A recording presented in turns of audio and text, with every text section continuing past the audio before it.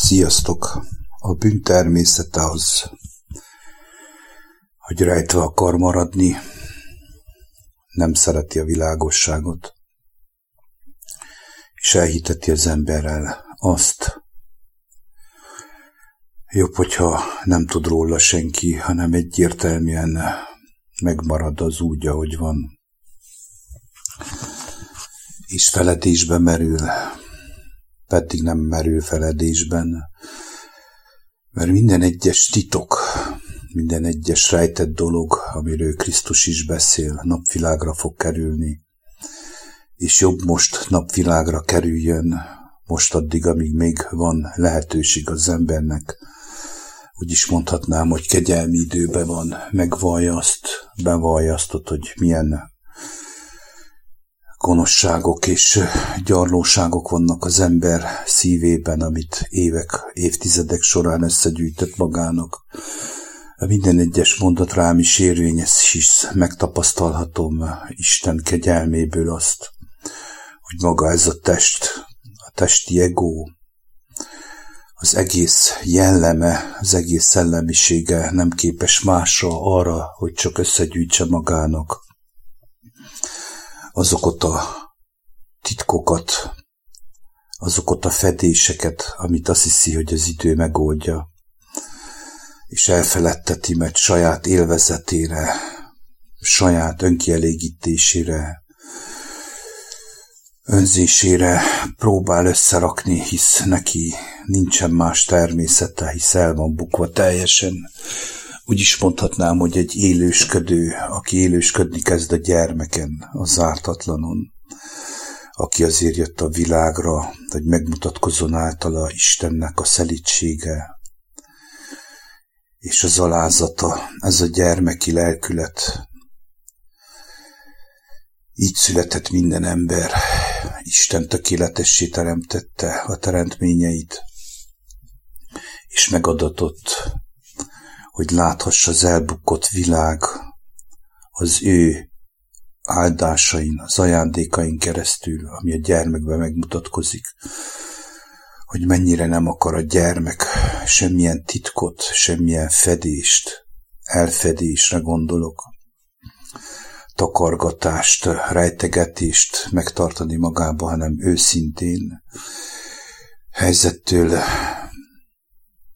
függően, ami hogy megkívánja a helyzet, ha kell sír, ha kell nevet, ha kell játszik, és nincsen semmi olyan, amit meg akar magába tartani. De mivel fokozatosan meglássa,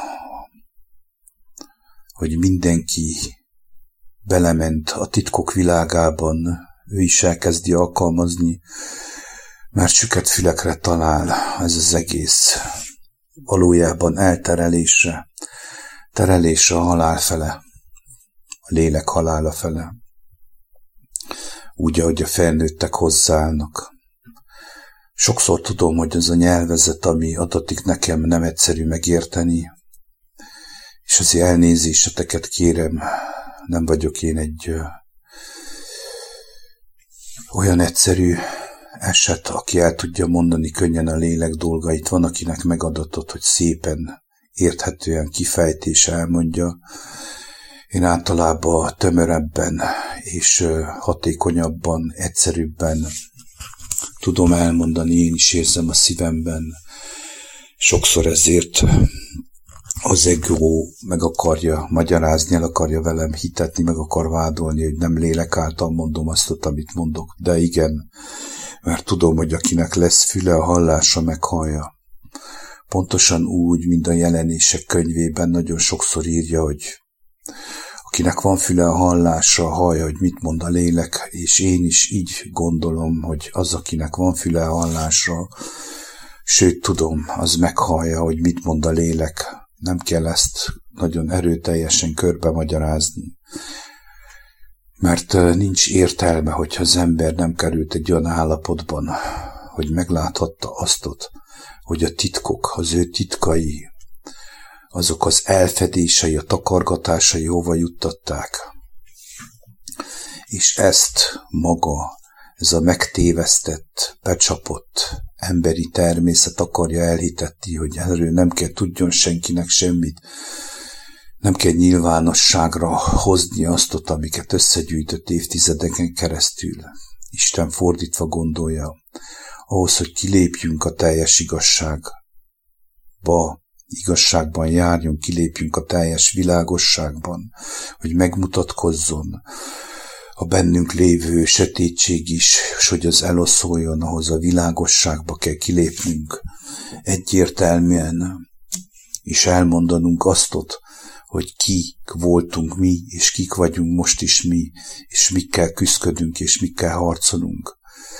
Mert mindannyian, akik Istennek a gyermekeivé lettek, Krisztus kegyelméből újjászülettek, azok igazából tudják és érzik, sőt tapasztalják azt, hogy ez a folytonos harc, a lélek, az újjászületett gyermek és a testi ego között állandóan fönn fog állni, elkerülhetetlenül meg lesz engedve azért, hogy megpróbáltasson mindenki, aki ezen az élet keskeny útján jár, meg kell próbáltatnia ennek az úgynevezett titkok világának, ki kell jönnie a világosságba.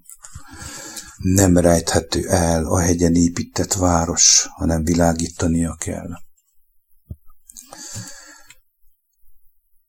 Úgyhogy kedves embertársaim, ha vannak titkaitok, mindahogy én is érzem a szívemben, hogy a testi ego arra akar mindig rávezetni, hogy egyszer ő vele foglalkozzak, belevigyen egy olyan kis sunyi titkok világában, amit azt hiszi, hogy csak ő láthat, ő hasznosíthat, ő élvezheti ki, ez az önző, tipikusan önkielégítő, halálra ítélt test, ez mindig azt akarja, hogy te megmaradjál a titkaidban, megmaradjál a testi egónak a titkaiban, és ezáltal meg tudja folytani a benned lévő gyermeki lelket. Még akkor is, ahogy mondottam az előbb, ha már megismerted a Teremtő jó atyádat. Ez akkor tud lelepleződni, hogyha igazából megvalljuk azt, hogy mi is bűnösek voltunk, és valamelyest vagyunk. Minden, amink van, és minden, ami adatik, az Jézus Krisztus által adatik nekünk, hogy ezáltal a világosságban járjunk, és megmaradjunk az ő beszédeiben. Másképp mi is elveszünk. Az utóbbi időben hova tovább többször láthatom én is, hogy a régi óemberből, a régi fenevad jelleméből, szellemiségéből, ami még mindig bennem van, tehát ez nem fog megváltozni. Úgy is mondhatnám, hogy aki én nem vagyok, de mégis lettem. Lettem úgy, hogy átvette a test a hatalmat a gyermek felett annó régen, és most újra vissza akarja venni. Ez nem szűnik meg. Ez nem fog elmúlni csak akkor, hogyha folytonosan kilépünk a világosságban, és megvalljuk azt, amit úgy érzünk, hogy nyomassza a lelkünket, a testi kísértéseinket, a kívánságainkat, a vágyainkat, amit csak kimondottan a testiből van, mert meg van írva, ki van jelentve, hogy a léleknek az örömei, azok teljesen mások. Szeretet, békesség, öröm, és ezek mind lelki dolgok, lelki öröm, és nem vágyak, és nem önös érdekeknek a kielégítése, hanem pontosan fordítva van. Az önmagunk való megtagadása lélek által, hogy átfolyjon rajtunk az élet vize, hogy szóljuk a kétélő éles kardnak a beszédeit, aki maga Jézus Krisztus. Csak így tudunk mi is megmaradni a keskeny úton, így tudunk teljesen abban a lélek szabadságában járni, ami adatott nekünk az Atya kegyelméből, Krisztus Jézusban.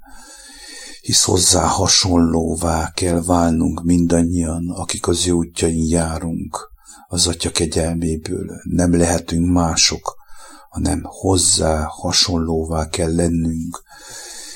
Ezt akarja az Atya megtanítani, és ezért engedi meg sokszor a próbákat is. Az, amit tapasztaltam, többféle kísértés van. 2 típust elmondok nektek. Egyik a kívánság, ami a testnek a kívánsága, és ami egyértelműen bele torkolhat egy olyan testi önkielégítésbe, legyen az bármi, legyen akár szexuális, vagy falánkság, vagy tobzódás, vagy torkosság, vagy minden olyan önös érdek, ami a testnek a birodalmát erősíti. Ezek a vágyak, ezek valójában bármikor megkísérthetik az embert. De van a másik fajta kísértés, ami megengedtetik a lélek javára.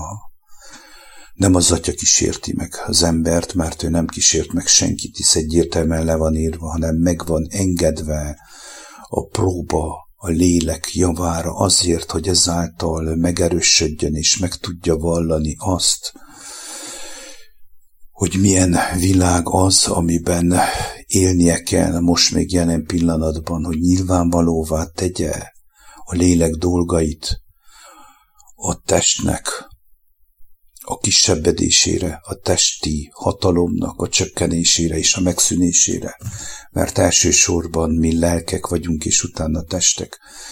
Ezért történik minden fordítva az Isten szemszögéből, az Isten országában, mind az, amit mi láthatunk a látható világban, mert itt minden a testünk magasztalásáról, a testi egó világának a fölemelkedéséről szól, és az Isten gyermekeinek pedig pontosan ugyanaz a feladata, hogy az Atya akarátát megcselekedjék, mint maga Krisztus, hisz Krisztus által megadatott nekünk ez a kiváltság, hogy lelepleződjenek a sátánnak a hatalmai, hát a hatalmasságai, a megtévesztései, így is mondhatnám, a föld urának, a testi egónak, a testi gondolkodásnak a birodalma összetörjön, és ez összeomoljon, és ez kimondottan Krisztus beszédei által történik meg, lélek által. Tehát ez a 2 fajta kísértést ismerem én. Egyik a lélek próbájára van, hogy megerősödjön a lélek Krisztusban, hogy pontosan úgy megállja a helyét az Atyában, mint ahogy Jézus Krisztus meg volt kísértve a pusztában. Ugyanazon végig kell menjünk mi is, és vannak a testi vágyak, ami egyértelműen ugyanúgy megragadhassák a bennünk lévő újjászületett gyermeket, és leránthassák a mélyben, és minden erejével azt akarja, hogy titokban tartsd azt, amit elkövettél, hogy ezáltal megfojtson téged. Állj ki is volt meg a nyilvánosság előtt, hogy mi is egykoron bűnösek voltunk, és most is azok vagyunk, mi is sokszor elesünk és tévejgünk. Én is így vagyok, ugyanúgy megtapasztalom ezeket a dolgokat, érzem az erejét, ennek az elbukott emberi természetnek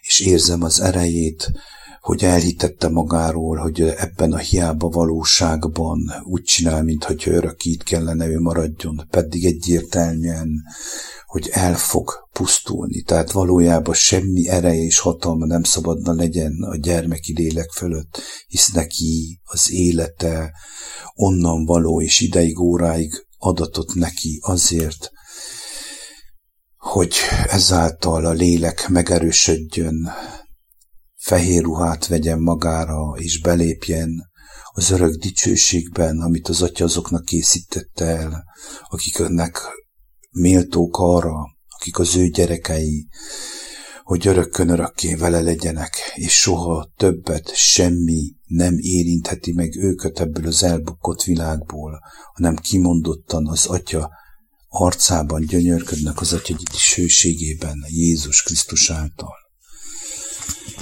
Kedves hallgató, kedves uti társaim, minden egyes szó, amit itt elmondtam nektek, ez kimondottan nekem is szól, hisz ezeket én is megélem, megtapasztalom, érzem a bűn testének a verdődését, az erejét, és sokszor fölülkerekedését a újjászületett gyermeken. És hogyha erre figyelünk, és nem használjuk az élet vizét, ami adatik Krisztustól, a kétélő éles kardot, egyértelműen, hogy el fogunk bukni, mindannyian, tehát még a választottak is meg lesznek kőkeményen próbálva, hisz Isten országába nem lehet sunnyogva bemenni, nem lehet sunyi módon, kétarcúan, két szívvel, félrejárva, félresántikálva bemenni, hanem egyértelműen, megerősödven, Krisztus lelkében, Krisztushoz hasonlóvá, lévén léphetünk be az örök hazában.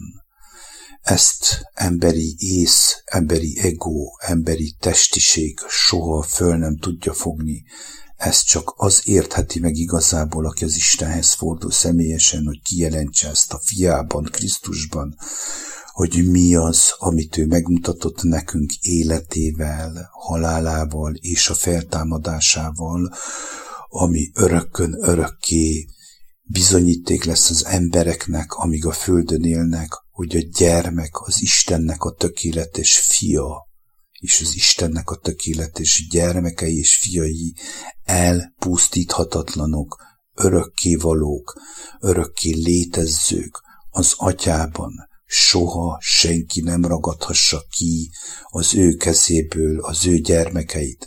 Pontosan ez a lényeg abban, hogy Istenhez fordulj, és hogy megérezd ezt a hatalmat és dicsőséget, amire téged az Isten teremtett, és amire újra hív, hogy megismerd őt személyesen.